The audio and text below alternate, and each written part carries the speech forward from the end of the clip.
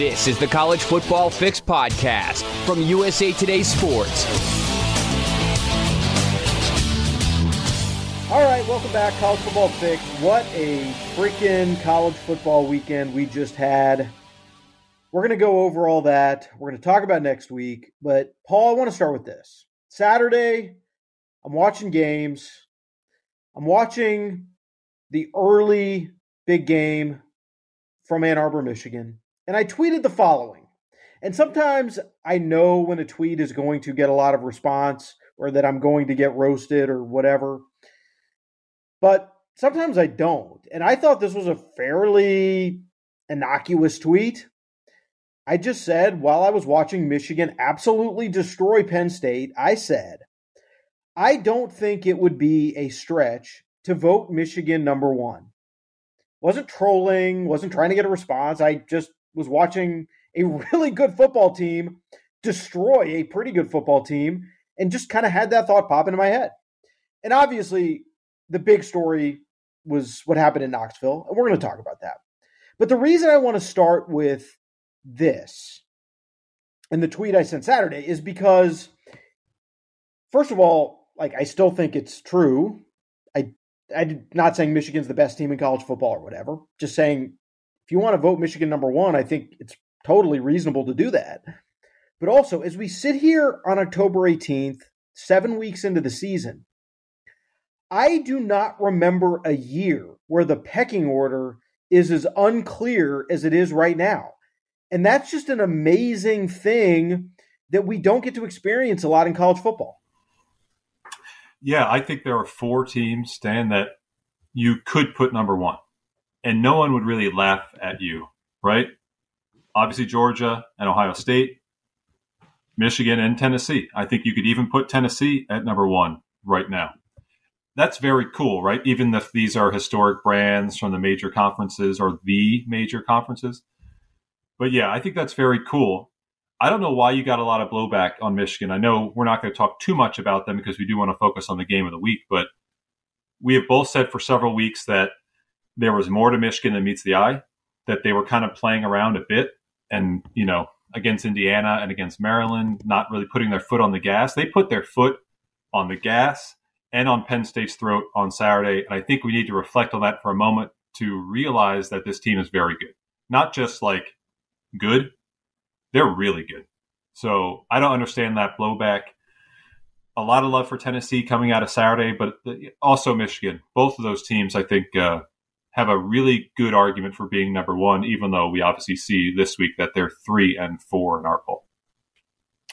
Well, no, this is exactly what I'm talking about because, again, we normally at this point in the season, we're just kind of rolling our eyes and it's, hey, listen, Alabama or Georgia or whoever, yeah, Ohio State's there. There's a very small number of teams that we could actually consider or think about the final Monday of the season holding the trophy. But as we sit here right now, and the way I want to approach this week's poll is how surprised would you be if the following teams end up winning the national championship? Because I want to see how many actual contenders that we think there are. And again, we're just conditioned to come into seasons, and especially when we get to this point, that, yeah, a few teams may be able to make the playoff, but who's actually going to be there to win a national championship? Who's going to be there capable of winning 2 games against other really good teams? And it's just not a very big number. But I actually think, when we sit here and analyze all of these teams, the number is maybe a little bigger than we think. So what is your number? Well, again, this is why I want to go down the list, all right? Okay. Georgia is number one. I think the answer is clearly yes. Number 2 is Ohio State. I think the answer is clearly yes. Number 3, Tennessee. I think I would not bet on them to win a national championship, but I don't think it's inconceivable. No.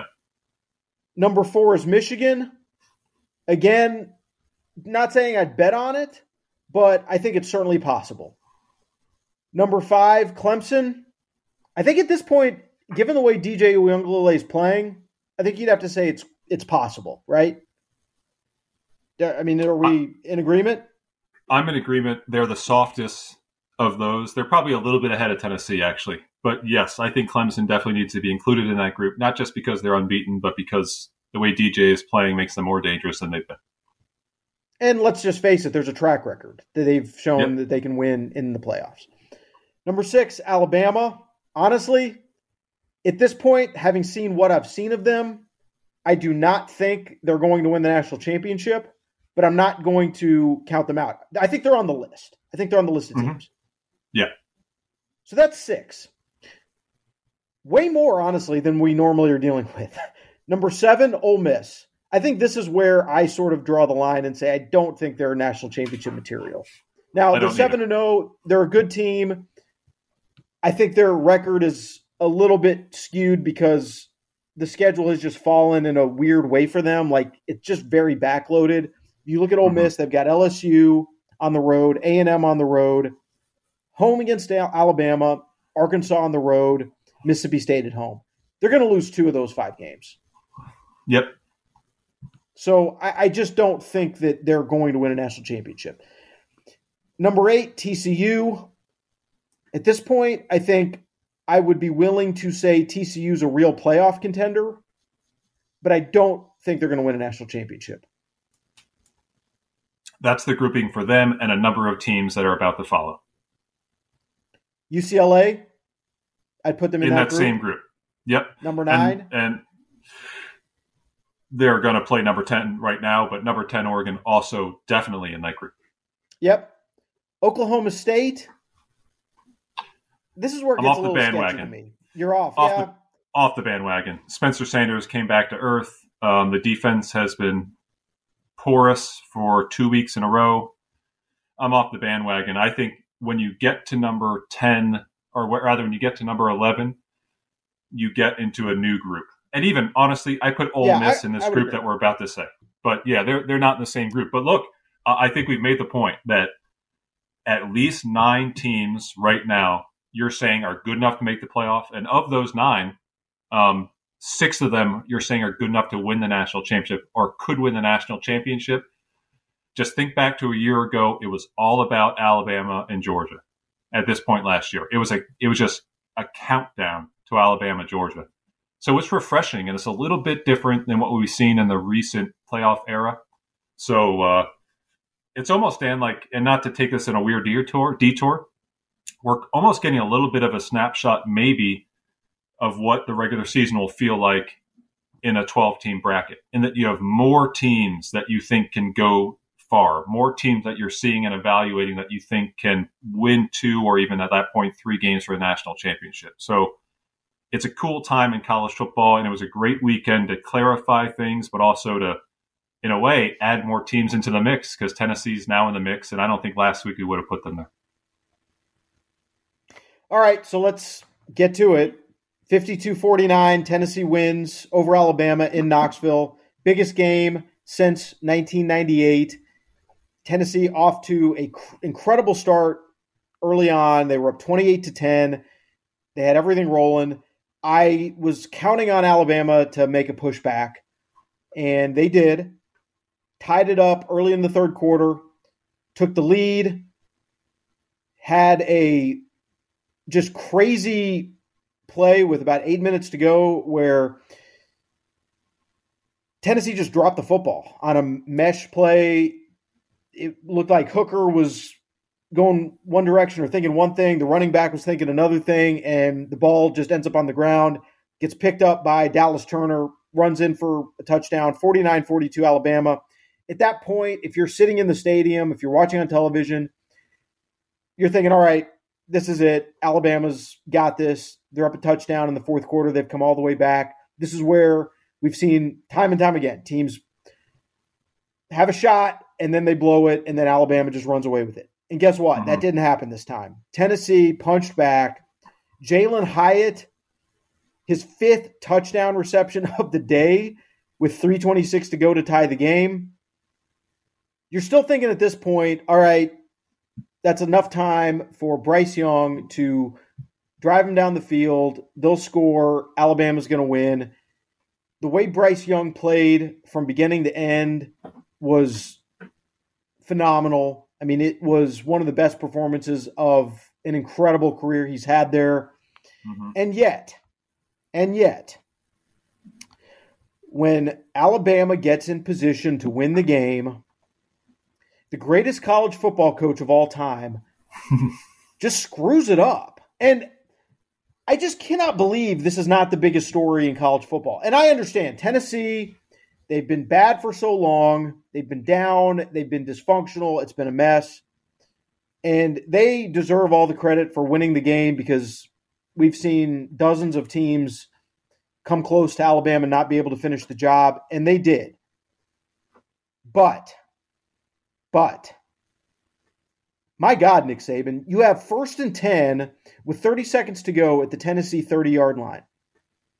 There is 0% chance you should lose that game in regulation if you handle the situation right. 0% chance. And they just screwed it up. Tennessee goes down, gets the ball back after a 50-yard missed field goal from Will Reichard. And a couple plays, they got a couple timeouts left. Tennessee gets in position for a 40-yard field goal, kind of knuckles over the crossbar barely. And then you get thousands of people on the field, and now Tennessee's the toast of the town. I just cannot believe that Alabama in that situation threw the ball 3 straight times and left enough on the clock, both in terms of seconds and timeouts, for Tennessee to be able to win that game in regulation. I still cannot believe it. Cannot happen. And yet Saban allowed it to happen. Let's hold off on the penalty discussion. But just the end of game, my God, what are you doing? Mario Cristobal does that, to name one guy. Yeah. We are talking about that. And we're saying, here we go again. Late game mismanagement. Poor Mario, but he is the go-to scapegoat for this conversation. Rightfully so, out of that game, we're talking about Tennessee. Tennessee won that game. But I do think, as much as the penalties, as much as the fact that they can't make a field goal again, that really stuck with me. It really stuck with me, that moment late. It's really pretty incredible. And it hasn't really happened much. I never blamed Saban for the kick 6. I never did. No, that was a fluke. What I mean? That was a 1 in a million. Such a fluke. That was a 1 in a million. It was a stupid choice, but it was such a fluke. I never blamed him for that. This is that last minute is on him. He manages the clock, and he allowed Tennessee the opportunity to win the game as much as Alabama lost it. He gave Tennessee the chance to win it. We would be talking about this more if it was someone other than Saban. Absolutely. And it's weird that we're not. It's weird that more people aren't talking about how bad that game was. I understand. 2nd down, they tried to throw into the flat to Jahmyr Gibbs, and he dropped the ball. I get that. He should have made the catch. If he executes the play, it might be 7 and might be having a totally different conversation today. But that didn't happen. And you have to just think back to the entire approach. If you're in that situation and you know that Tennessee's offense can strike you in a matter of seconds. We saw it the entire game, right? Long play after long touchdown play. Jalen Hyatt was unguardable in this game. Alabama's secondary really struggled. Obviously, the penalty thing was a big theme. So if you're Saban, if you're Bill O'Brien, like you're thinking, if we give the ball back to them at the 35-yard line, like one pass interference penalty and one play puts them in position to win the game. Like all these things have to be going through your mind. So if you're Alabama there, I'm thinking, all right, make sure whatever happens, there's no time left on the clock. If we have to set up for a game-winning field goal, that ball is going through the uprights with 0 on the clock, or maybe 5 seconds. You got to make Tennessee use their timeouts.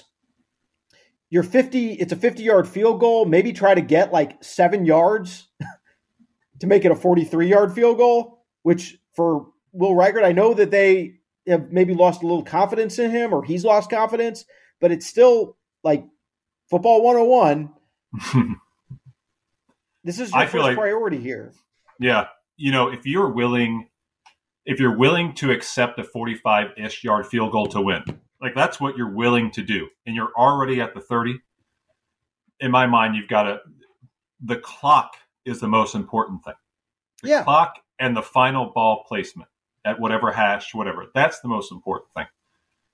It kind of leads me to a thought, Dan, that I've had the last 3 days. And it's just a question of, what does it mean to beat Alabama now? Like, what does it mean? You know what I mean? In the past, losses to Bo Wallace and Ole Miss, losses to Cam Newton, losses in the kick sick, losses to LSU in 2011 or 2019, those felt very transient to me. Like they were a snapshot in time. Like if Alabama had the game had started a second earlier or a second later, the result would have been different. They were a moment in time, just a snapshot. We are talking a bit about how Alabama allowed Tennessee to win that game. This loss feels a little bit different to me, and not just because they should have lost to Texas or they could have lost to A&M. It feels different because you add together the most penalized team in the country, a team that has played very, very poorly on the road going back more than a year, a team that does not do well on special teams, a team that's basically two-headed on offense, a team that can't defend the pass. What does it mean now? A team, honestly, it wasn't just that they were out-coached late. I think you can make the case that they were out-schemed. They were out-schemed. They were out-coached before the game itself began. It's worth asking what it means now to beat Alabama. It doesn't feel as special to me today as it does in the past, or as it did in the past. What do you think about that, and what do you think the answer to that question is? Well, it clearly feels special to Tennessee because they had not done. I'm not taking it away. It's not taken away from Tennessee. Tennessee won that game. They won it. Alabama didn't lose it, and UT deserves to be where they are in the poll.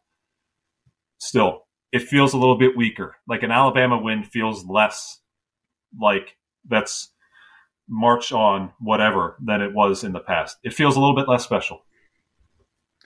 Here's the thing. This Alabama team without Bryce Young is very ordinary. They're good, but we just saw them a week earlier struggle at home to beat Texas A&M. Barely held on by their fingernail, by their cuticle to win that game.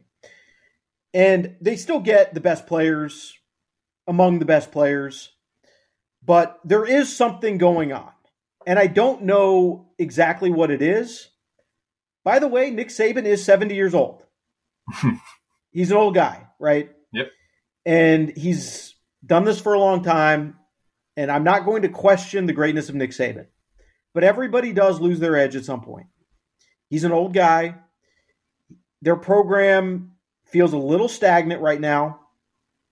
Maybe there is still a way for him to shift direction or find something new that maybe inspires them to, I don't know, kind of just shift gears the way they did several years ago when they kind of embraced the wide open spread offense. But right now, if Bryce Young doesn't play an unbelievable game, Tennessee wins that by 3 or 4 touchdowns. Yeah. And Tennessee does not have better players than Alabama, right? I mean, can we agree on that? No, they do not have better players except – no, they don't have better players. They don't have better players. They have better wide receivers. They have better wide receivers. It's not the same roster. And the penalty thing, like this has never been a program that – has been sloppy when they win. This is a program where not only are they just better than you talent-wise, but they make fewer mistakes than you. And that's why they win games by 3 touchdowns. They're just so well prepared and they don't make these kind of mental mistakes. But games where they're 15, 16, 17 penalties, it's not Alabama football. So I think we have to sort of now shift and say, where do they go from here? They're obviously 6-1, and they're not out of it. But let's just be realistic. They should have lost the game to Texas. They certainly could have or should have lost to Texas A&M. They were in some trouble at Arkansas before it flipped on them in the fourth quarter. They are going to play Mississippi State this week at home. They got to go to LSU. They have to go to Ole Miss. And they get Auburn at home. There may be another loss in there. Maybe. Yeah. Maybe. I don't know. From what we've seen. Hey, you have to bet. Sort of allow for that possibility. You got to bet $1,000. You pick an Alabama loss. You pick an Alabama 10-2 or 11-1 for $1,000. I might go 10-2. I mean, that game against Ole Miss on the road is going to be a beehive. Yeah, I agree. 10-2. Oh my goodness. I was struck. We're talking about Nick Saban being 70. A couple weeks ago, A&M was also CBS, I believe. Gary Danielson. I didn't talk about this last week. Gary Danielson was like kind of making some comments. Nick Saban had to run to get a timeout, and Danielson was like talking about his gait. Like talking about his like energy level, his ability to run 15 yards. He's like, well, he doesn't do that very much anymore. He won't be doing that very much longer. Just kind of jogged my memory. He is 70. He has reinvented this program multiple times over. I just don't know what the next frontier is. Like there's nothing happen. There's no equivalent to a 2015 Let's Go No Huddle update to Alabama right now in 2022. I don't know what that next frontier is. I don't know. I don't know what's going to grip college football next. All I know is that Alabama stinks on defense, and they're basically Gibbs, Young, and a bunch of nobodies on offense. That's Alabama right now. And that's not a college football national championship winning formula. So that let's keep an eye on them. That offensive line's not great. Not very good. They don't look like a national champion. We know they can be. But there are a lot of warning signs, and these warning signs have been there all season. We're just focusing on them a lot more. If they had won 52-49, I hope that we'd still talk about them, but we need to focus on the fact that Alabama is not this robotic juggernaut like they've been so many times in the past. Having said that, if they end up in Atlanta with another shot at Tennessee on December 4th or 3rd, I would pick Alabama, wouldn't you? Yeah. I wouldn't pick them to beat Georgia, but I would pick them to beat Tennessee in a rematch.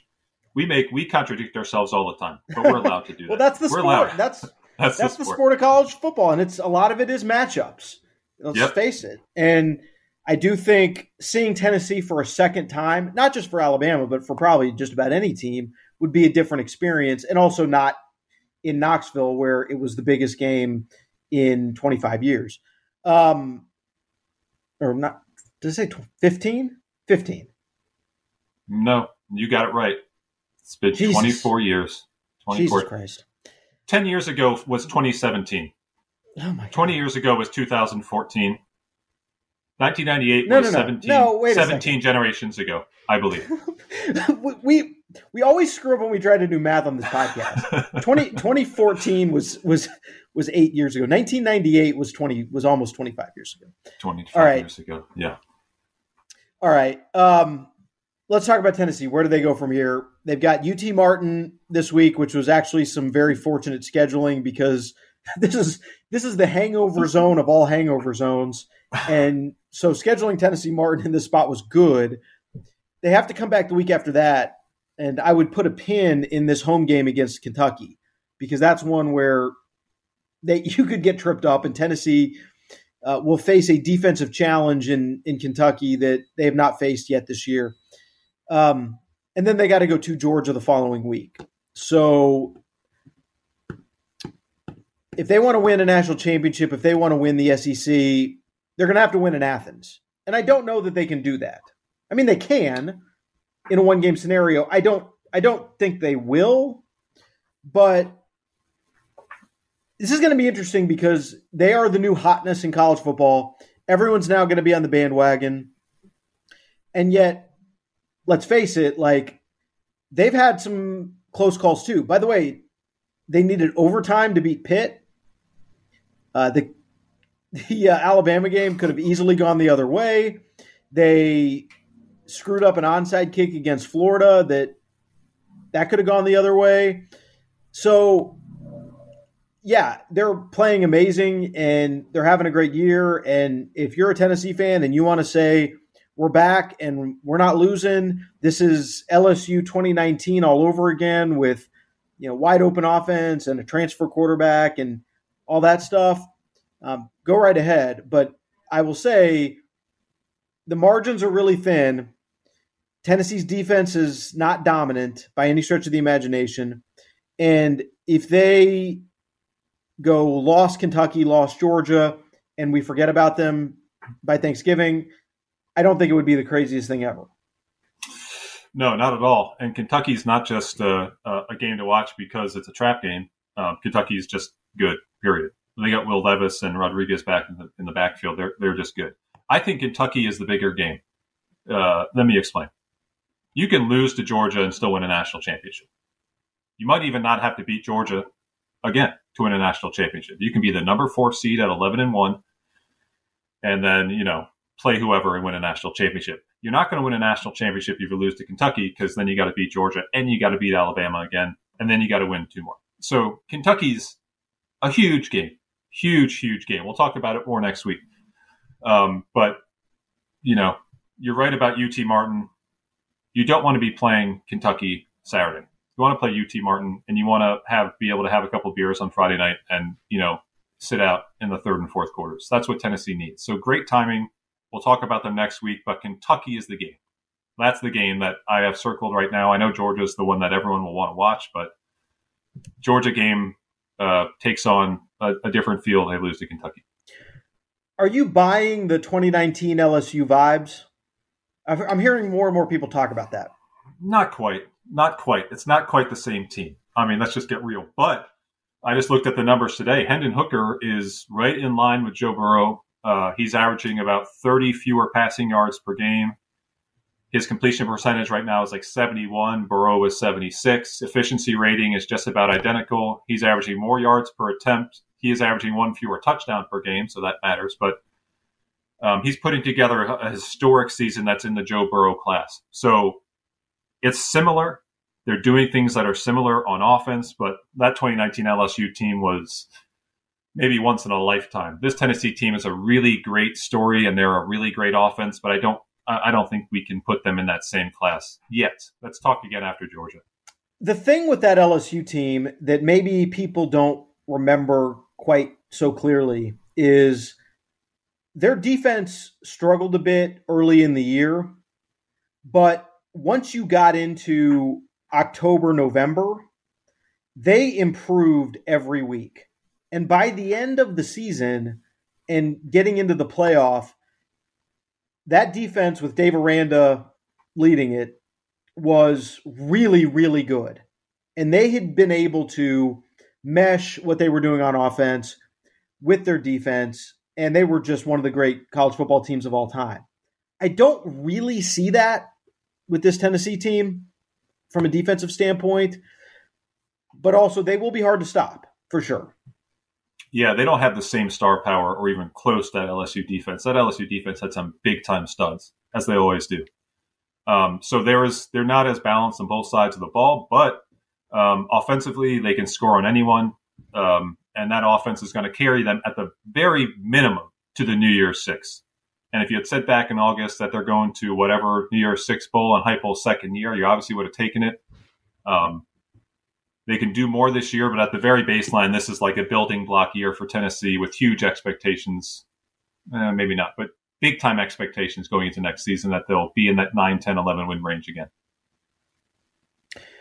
This was a Saturday where we had a lot of unbeaten versus unbeaten matchups. We started with Michigan. Let's just go back to them for a second.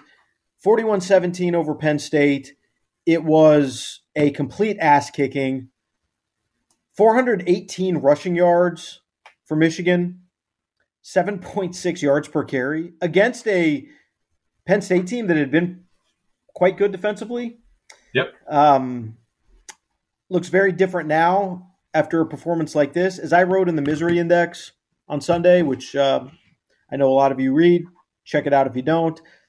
To me, this was the kind of game for Penn State that just has to deflate you so much as a fan, because you've kind of been right there with Ohio State, Michigan. You've been better than Michigan for a lot of Harbaugh's tenure.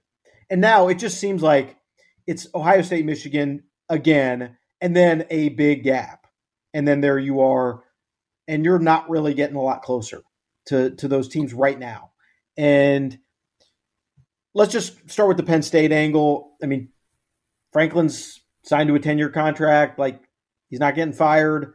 But that game is a big flashing red light for me about just where their program is going right now. Yeah, it's a really disheartening loss because you gave up 399 rushing yards on the year going in, and then you give up 416 in one game. That's the kind of loss that you might as well just get that tattooed on your face, because every time you look in the mirror, you're going to remember the time that Michigan made you look like a bunch of 6-year-olds. And they did. Michigan made them look like kids, just like little baby boys playing baby boy football outside with their older brothers and uncles. So that's really disheartening, not flattering for the program and for Franklin. They could still go 9-3 and have a nice year. The question is, what does Penn State want to be? And is 9-3, 10-2 on the regular good enough? It better be, because they're going to get absolutely destroyed by Ohio State and probably will be lucky to finish 10-2. And they'll be a very, very, very distant third in the East in that case. The thing that stands out to me most about Michigan right now is just they know what their identity is. They are leaning all the way into it. Look, I think we all can question whether winning the line of scrimmage, physically dominating people, running the ball, moving defenders will work in the college football playoff, because last year they ran up against Georgia and it certainly did not look the same as it did when they played Ohio State. And that's certainly something that they're going to have to prove if they get back in that position for people to buy in. But I will say this. They look different to me in terms of how they're doing it, how they're moving people at the line of scrimmage. They are physically dominant, and even maybe more so than they were last year at the point of attack. They've had to remake their offensive line. They brought in some transfers. It's a little bit of development. Last year, they were kind of a team. Yeah, they were good running the ball. They were good on their offensive line, but they really sort of made their bones on the defensive side of the ball with those defensive ends, rushing the passer, creating chaos. I think they're more dynamic this year offensively with McCarthy. He can throw the ball if he needs to, but what they're doing up front, I mean, I cannot be more impressed. And I don't know if it will work against Ohio State. I don't know if it will work if they play Georgia again or Tennessee or whatever. But I do think that the way they play is very sustainable, and it doesn't necessarily lend itself to a lot of variance about, weather or even opponent. Like, I just think they're going to do what they do. Absolutely. They play with swagger. And when they play Georgia or Alabama or Tennessee or Ohio State, they're going to play their game. They are not going to change who they are, regardless of who they face. That might be frustrating if they face Georgia in whatever and they lose 27-17 again or 27-13. You might be frustrated by it, but Michigan is who they are, and what they are doing is playing, finally, the style of football that I think Jim Harbaugh always wanted to install back at his alma mater, and that basically is a style of football that, with way more bells and whistles and way more complex terminology and way more just stuff going on, is basically 1986 or 1987 Michigan football. So there's a high degree of nostalgia. They should be watched in low definition only on a 18-inch TV. But the way they go about it, they're not getting a lot of attention, but I hope that if people watch them, the way they go about it would be very comforting. It'll be a very nice mug of hot mulled cider on a fall afternoon. So I love the way they play, and I do think that they can beat Ohio State. And shoot, if they play on Saturday, I might even pick them to beat Ohio State because they seem borderline unstoppable in terms of how they approach both sides of the ball, particularly along the line of scrimmage. Yeah, they're finally now the program that I always thought they would be under Jim Harbaugh. And it's not being done with a bunch of five-star recruits. In fact, surprisingly, their recruiting rankings are not that impressive, but they're obviously doing a great job of development. And this is still a game, yes, recruiting matters, stars matter, all that stuff, but you do have to develop guys. It's a lot of players that you need to win a national championship or to get to a college football playoff. And not all of them are going to be 5 stars. And they seem to be doing a heck of a job. So I like what I've seen from them. I think they're right in the mix for this whole thing. If you want them, put them number 1, go right ahead. The other Battle of Unbeatens Saturday was a heck of a game that frankly didn't get as much attention as it should have because it was happening right at the same time as Alabama, Tennessee. And that was TCU coming from behind, storming back from a 30-16 fourth quarter deficit to send the game to overtime and then win it on a touchdown in double overtime, 43-40. Max Duggan played really well, and the Sonny Dykes offense has given that program a huge jolt of life at 6-0. I thought Oklahoma State was the best team in the Big 12. They still might be. Like, you could end up with those two teams playing again in the Big 12 championship, and I wouldn't be surprised if Oklahoma State wins. But when I look at just kind of the whole picture here, I really like where TCU is positioned right now. I think it's hard to go unbeaten in the Big 12 because you're not getting a lot of breathers. You're not getting a lot of gimmies. But they get Kansas State at home this week. I think it's very crucial for them to have that game at home instead of in Manhattan. They get Texas Tech at home, and they avoid what is always a tricky road deal in Lubbock. The big road game that they're going to have is Texas, and I think right now I think I'd go with TCU even in Austin. I don't know which game they're going to lose. I mean, maybe they will lose a game. Maybe it's at Baylor, but they are going to score on everybody. I don't see anyone slowing down this offense in the Big 12. No, I think Kansas State, and we'll talk about this game, is going to have a real good shot at stopping them. I think they have the best shot defensively at stopping them, both because of their defense and the way they run on offense. I'm not quite a huge believer in this team, TCU. I think they're very good. They're just playing above their heads? Yeah, a little bit. Sonny Dykes is such a great football coach. I don't know, like if you're an Iowa fan watching TCU, I hate to bring Iowa into this conversation. Yeah, please don't. Sonny Dykes just showed up. He moved, got into the Mayflower van, drove 20 minutes to his new place. I think he lives in the same house, but he drove 20 minutes to his new job, brought his little 6-page binder of offensive plays, and they're all of a sudden the best offenses in the country. How frustrating is that if you're a team that can't do jack on offense? I personally think there's going to be no Big 12 team with fewer than 2 losses come the first Saturday of December or the first Sunday of December. I think TCU loses Saturday and they lose at least one more time. But what they did against Oklahoma State, I think we need to focus on the fact that TCU is just a really, really great story. One of two really great stories in the Big 12 along with Kansas, or 3. And if we want to talk about Texas bouncing back to be a real contender, that might be a third nice story in the Big 12. You remember when Sonny Dykes was the head coach at Cal? That was weird. I remember visiting him at Cal a few times. That was a weird situation. That was just pretty weird. Yeah. That was weird. He was not it was almost like he just wanted to, he just had a bucket list. He had to go to Northern California for some reason. I remember going there and him telling me and Tony Franklin telling me about all the interesting people they would pass on their way to work. Guys talking about the end of the world and stuff. That's pretty much my only recollection of him being at Cal. But also just some of the football stuff and the administrative stuff. If Sonny Dykes ever wrote a tell-all book about his time at Cal, there would be things in that book that would just blow people's mind. Yeah. He could relay, if he could speak publicly about some of those conversations with the administrators about who and who could not get access to their football program as a recruit, I think that alone could fill a couple chapters.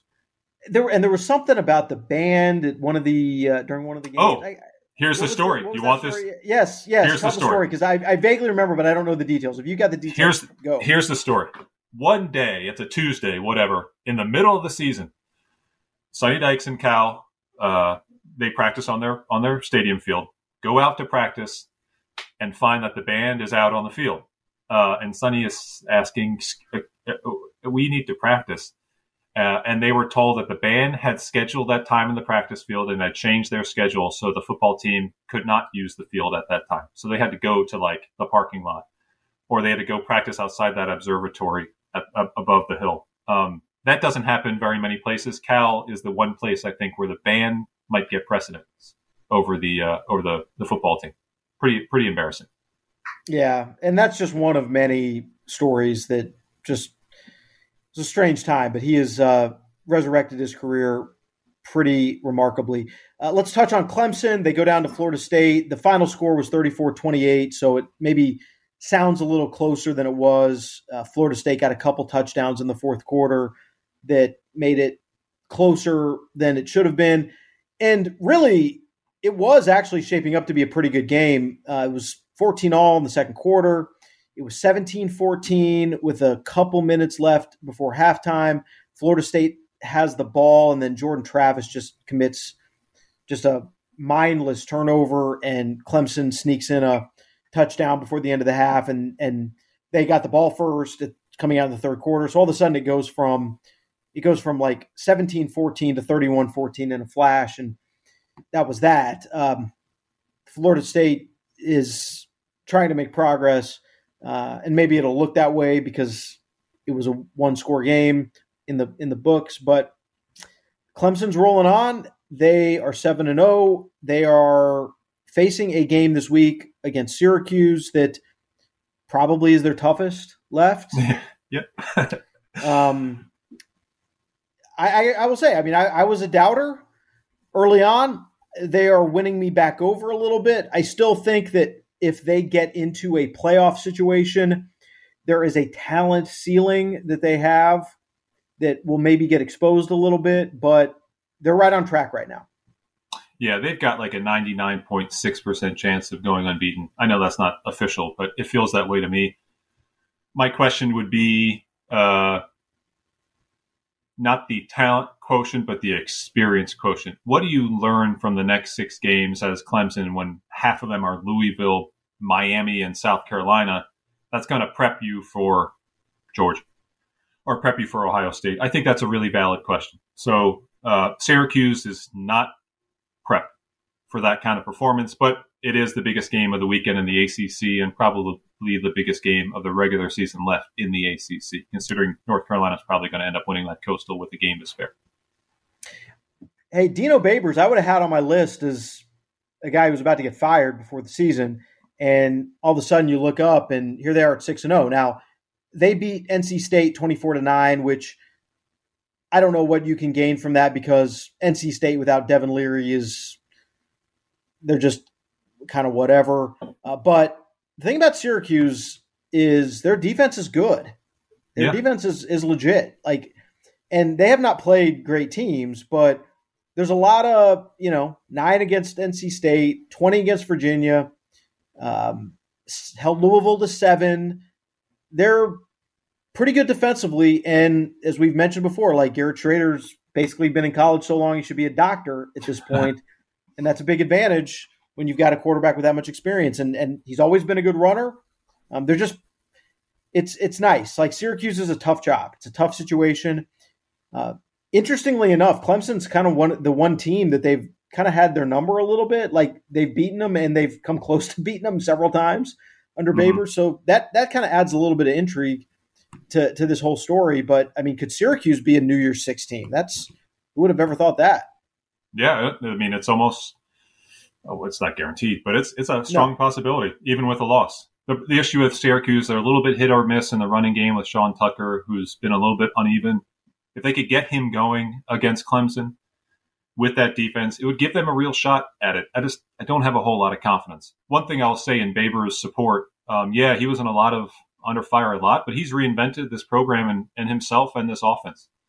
He's made do. He's like a guy who got marooned on an island, like a castaway, and made do with a volleyball and a palm tree. Like he's no longer this, air raid physical Eastern Illinois offense. It's much more not mundane, but a little bit more traditional, and clearly they rely on defense. So good success story. They're going to end up like number 24 in the poll and go 9-4, but nice season for them. It's a good bounce back, and obviously secured his job for another year or two, at least. Kentucky beat Mississippi State 27-17. Good win for them. In a late game, Pac-12 after dark, USC suffers their first defeat, 43-42 at Utah. A game that came down to Kyle Whittingham, I think surprisingly going for two with 48 seconds left, because you just typically don't see at home. Utah's a good team. You know, they've had kind of a tough season in some ways. I think if I'm Kyle Whittingham, I would have liked my chances in overtime, or at least thought it's a coin flip. But he decided to go for the 2-point conversion. They got it. Caleb Williams, who was unbelievable, still had 48 seconds to go. Ultimately, USC stalls out and is not able to get in position to even try a field goal. Look, USC, it was a nice start. It was a good – I think they've done good work to get to this point. They have moved the program forward by leaps and bounds. But at the end of the day, their defense is just not good enough. I think we may need to start asking some questions about Alex Grinch, because, like, is he just a reputation guy at this point? Because when he was at Ohio State, the defense was not very good. Mm-hmm. When he was at Oklahoma, the defense was not very good. It's not very good at USC. Is he living off, like, way back Washington State stuff? Like, I don't know why, like, he's the guy that Lincoln Riley thinks is the only person who can run a competent defense. I, at this point, might be persuaded to try something else. There's personnel issues as well. I'm not writing USC out of winning the Pac-12 or maybe making the playoff, outside chance, but I just don't think it's sustainable to be Oklahoma West if you want to win a national championship. Oh, yeah, absolutely. And, you know, the clock is ticking on them entering into a league with a different style of play and a different focus. So they need to become just more consistent on both sides of the ball, you know. And I think this defense, more than offense, because they're so good schematically offensively, the defense is revealing what we knew about them going into the year. This is not a deep team. It's not loaded with the numbers that you need defensively to rotate and stay fresh against a Utah and stay steady in the fourth quarter when you need to get key stops. I think that's why Whittingham's decision was such a smart one in the moment. Yeah. Emotional, yeah, but like you had him on your heels, like go for it. Had him on their heels. So, yeah, I think USC is very flawed, more flawed than the record would suggest, but they could get to 10-2 and get into New Year's Six. I really do think that. And that would be only because Caleb Williams, as he did on Saturday, is going to will them to a number of wins. He had his best game of the year, his best game at SC. I mean, I don't think there's any question about it. He had been uneven for a while, and if he can build on that and maintain it, he's a Heisman finalist, and SC is probably going to play for a Pac-12 title if he can keep up that level of play.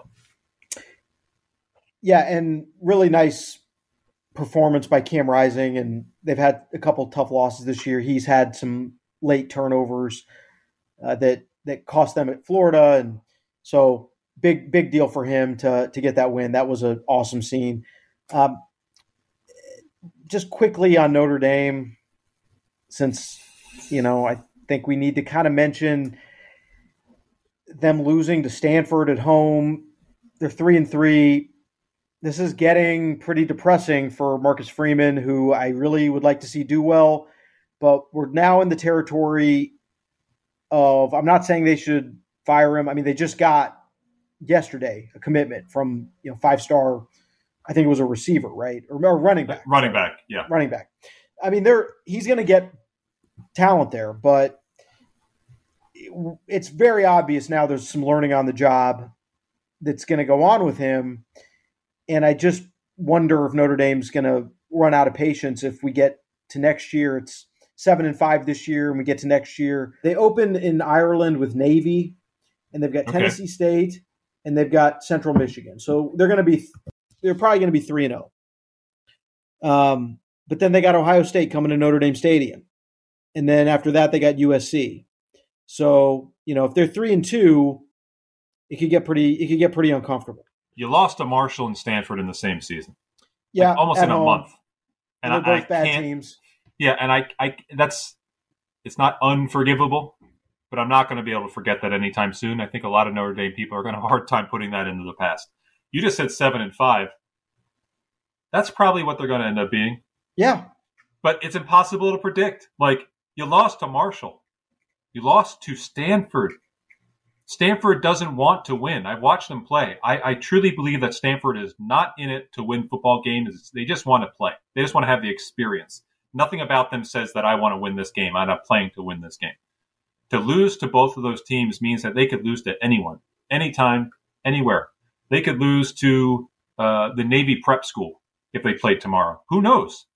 So 7-5 feels safe, but I think from what I've seen, every game is losable for Notre Dame. That's bad. That's not good. It's just not good. It's not good. And look, like you said about Freeman, like I think a lot of people are rooting for him because of the symbolism of a black head coach at Notre Dame, a young guy who can be a fixture there and just like define Notre Dame, define maybe football if he's really successful. But he needs to get in gear, not for this year or for what happened this winter, but like you said, you go into next year and the feeling around the program is really different at 7-6 or 6-7. And then all it takes is like 2 bad weeks in a row and maybe you're in a hole that you can't get out of. So let's just watch Notre Dame in the second half. I don't think things can get worse, but they could be just as bad. I want to shout out to one team that made their way into the AFCA coaches poll this week. That is Tulane. Number 25. They are one spot ahead of LSU, who is number 26. Who would have ever thought in October of 2022 that Tulane would be ranked and LSU would not? But here we are. I had corresponded a little bit over the past week with the athletic director of Tulane, Troy Dannon, and I know they're very happy. They're very proud. It's a very, very big deal because it has been quite a heavy lift to get that program on solid ground. And they had a couple okay years under Willie Fritz, and then the COVID thing was brutal, and last year was not good. I think everything that could have gone wrong for them last year did go wrong, including the fact that they were displaced by a hurricane for like 2 weeks, and it was just spiraled from there.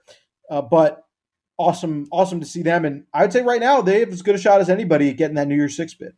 Yep, they are right at the front of the line with Cincinnati and UCF.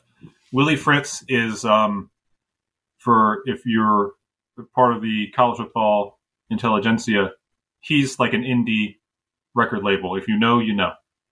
Okay? If you know, you know. Willie Fritz is legit. He's a legitimately very great football coach. He's like Jason Isbell before Isbell blew up. Before he hit the big time. Yeah, he's like him and Chris Creighton at Eastern Michigan. If you know, you know. These guys are great football coaches. And I'm like you touched on it for just a moment. It means a lot to Tulane, right, being number 25. Yeah. Every time I read someone on Twitter or elsewhere saying, let's do the poll after the season, I understand where you're coming from. The poll is stupid. It does judge and color decisions. But then you remember how much it means to the non-Alabama, Georgia portion of the FBS to be in the top 25.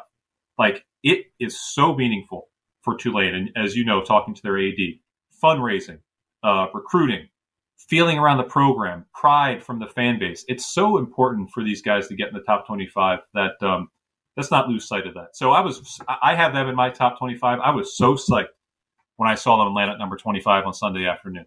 And they haven't been ahead of LSU since the 30s. Huey Long was governor last time Tulane was above LSU in the standings.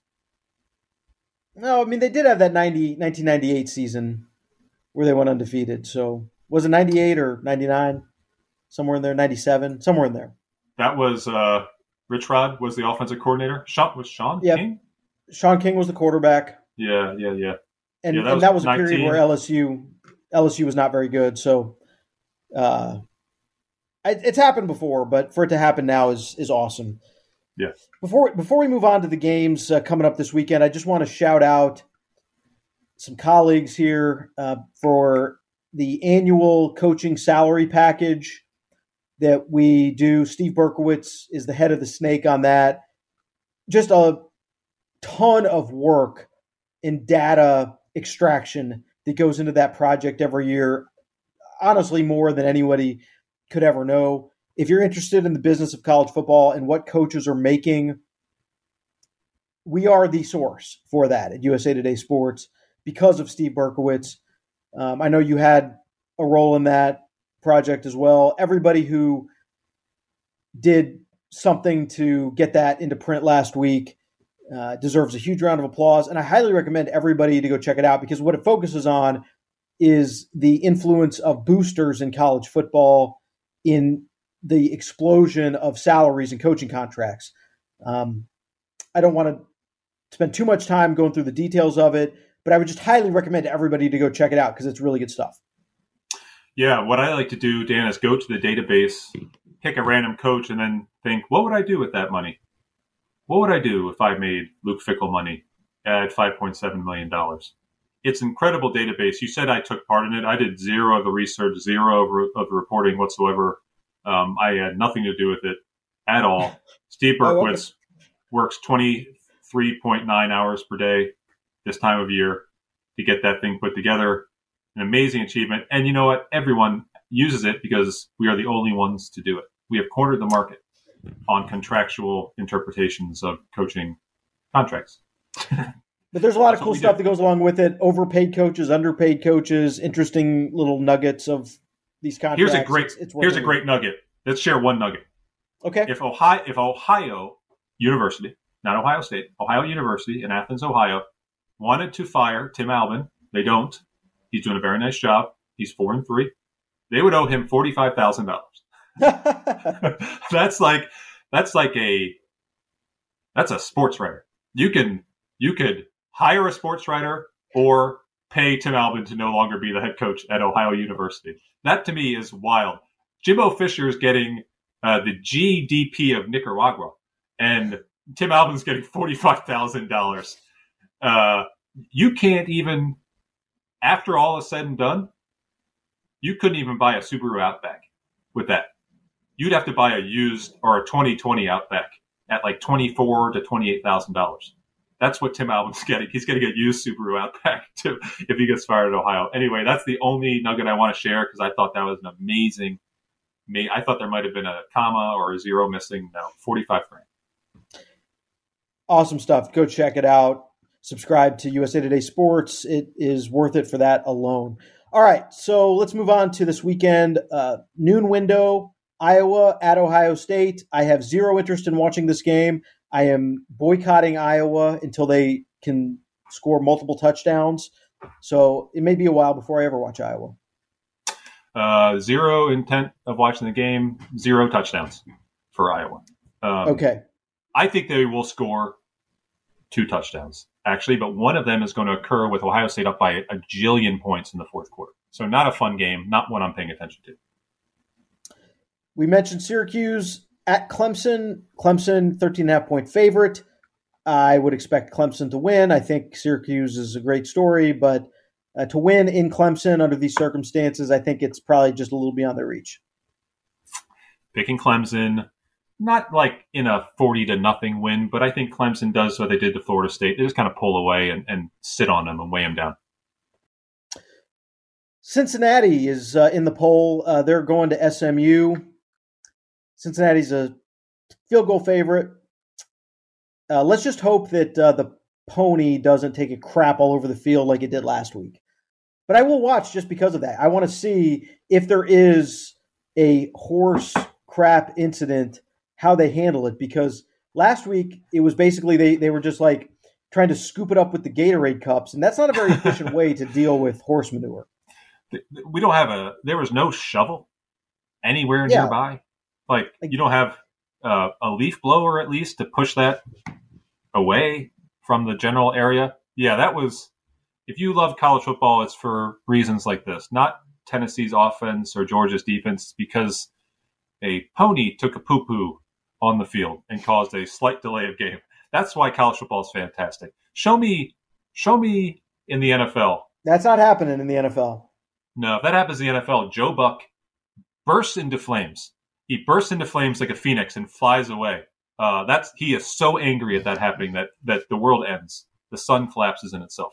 But that's college football at its best. It's that. That's college football.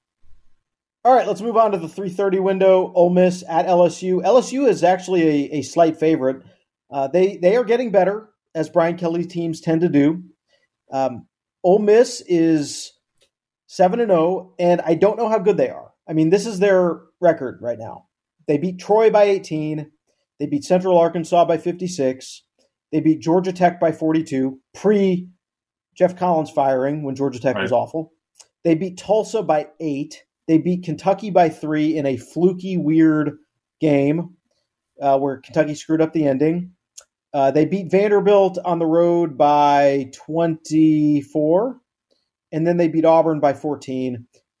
They have not played a good team other than Kentucky, and that game was wild. So I don't know what to make of Ole Miss at all. This feels like a spot where it could come to a bit of an end. Yeah, it feels like it's going to end. I'm taking LSU. I like the way they're playing.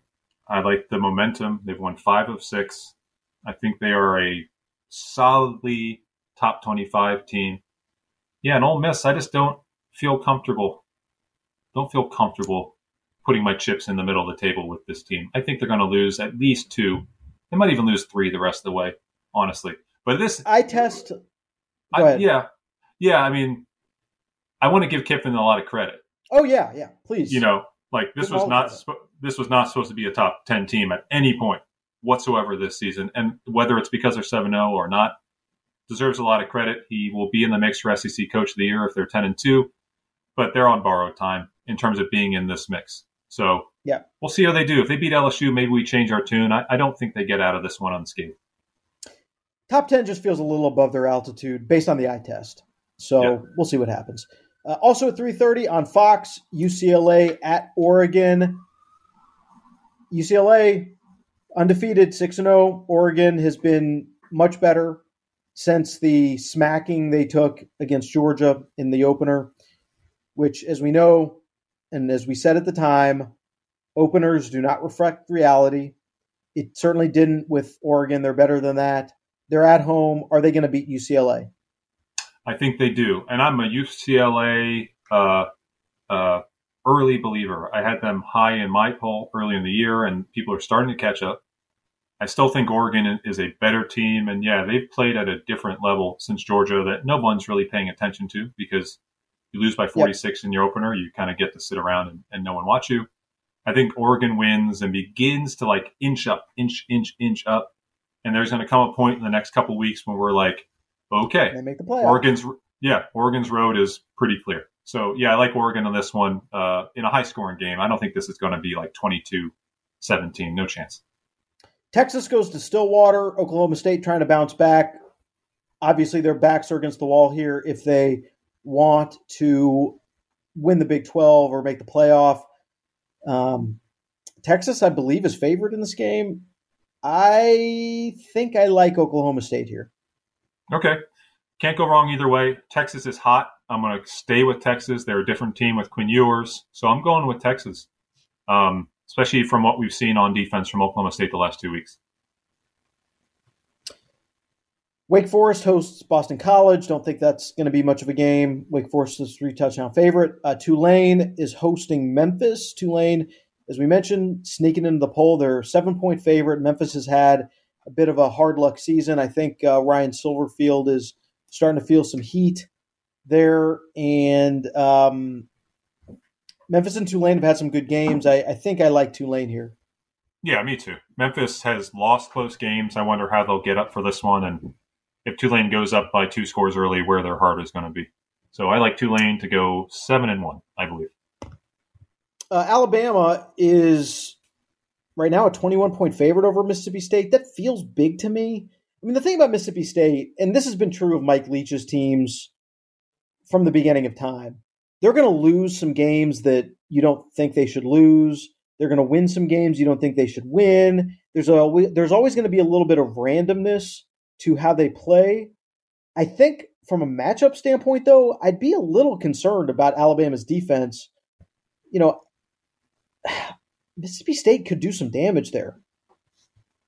I don't know if you can have seen Alabama in the last few weeks and with a straight face can say they're going to shut down Mississippi State. What have you seen? What have you seen? No evidence of that. Mississippi State's high volume. I think Alabama can keep them in check. They're not going to average 11 yards or 12 yards per attempt like Hooker did. But I would just worry for Alabama getting into a shootout with a team that likes being in shootouts. I think they win. I think Bryce Young and this offense is going to do a lot of damage to Mississippi State, but I'm not feeling hugely confident. I'm a little bit concerned, a little bit worried about Alabama in this game. Minnesota goes to Penn State. Minnesota blooms come off the rose a little bit. They started hot, but losses to Purdue and Illinois have basically eliminated them from winning the Big Ten West because they're just going to lose those tiebreaker scenarios to teams that are going to be right there with them competing for that. Illinois, I think you'd have to put in the pole position at this point to win that division, which is incredible. I'm sure we'll talk about Brett Bielema at some point, but we don't need to do it this week because they've got to bye. What do we think on this one? I think, man, Penn State just looked so fraudulent. I actually kind of think Minnesota might catch them. They could. I think Penn State bounces back.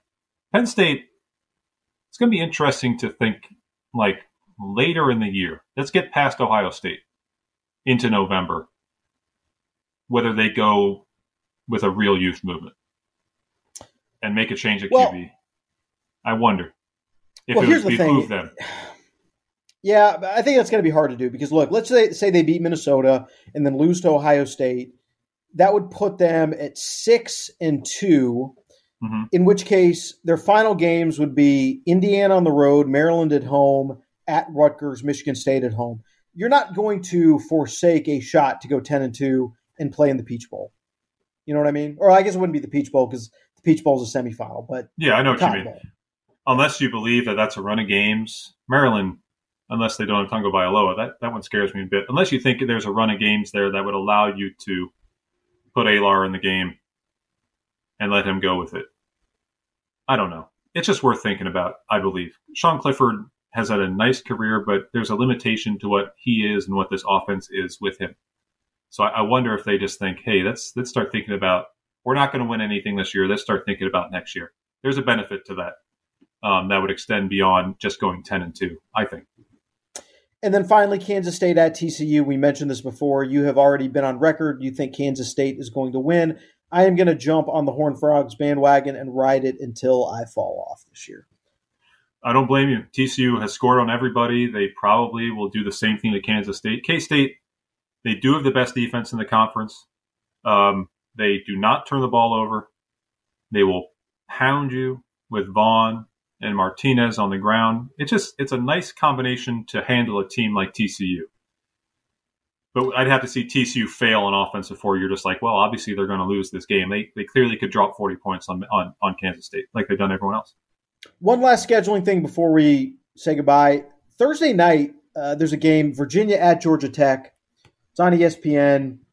I don't know how many people are going to be watching because it's going to be going up against NBA openers. So I don't know. But the thing is, with Georgia Tech right now, they are improbably right there in the division, in the Coastal. Yeah. I don't think they're going to win it.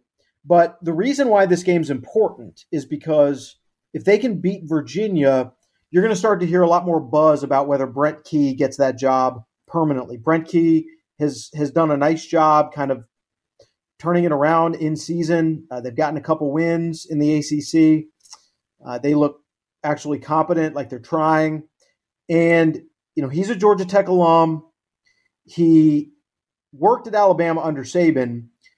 Georgia Tech last week just hired Jay Batt as their new athletic director. Jay Batt was the deputy at Alabama, so he had some crossover with Brent Key while Key was there. It would obviously be a cost-effective option for Georgia Tech, which does matter to some degree. If you see Georgia Tech start to win games like this against Virginia, and I think they actually have a good chance to do it, this might be one of those situations like maybe Jake Dickert last year at Washington State, where they just perform well enough under the interim to just keep going that direction. Yeah, they could do worse. I would be on board as long as they show results on the field. My issue, it's a bigger issue. Like, we are seeing in college football a problem, and that is initial names with no initials in them. It's a real problem. It's a sign of the times. DJ Uyunglele, no dots. JJ McCarthy, dots. And now we're just going J. That's just the letter J, folks. There's no AY or even an E on the end. I dated a girl with an E on the end named J. It's just J. That's it. Just the letter J. That's a problem for me. Well, that's a problem. So my brain doesn't like that. I didn't know this. I'll give credit to Jeff Schultz from The Athletic, who is the columnist in Atlanta, has been around a long time. And he actually wrote this on Monday. The press conference was Monday. He asked Jay Batt what the deal is with his name.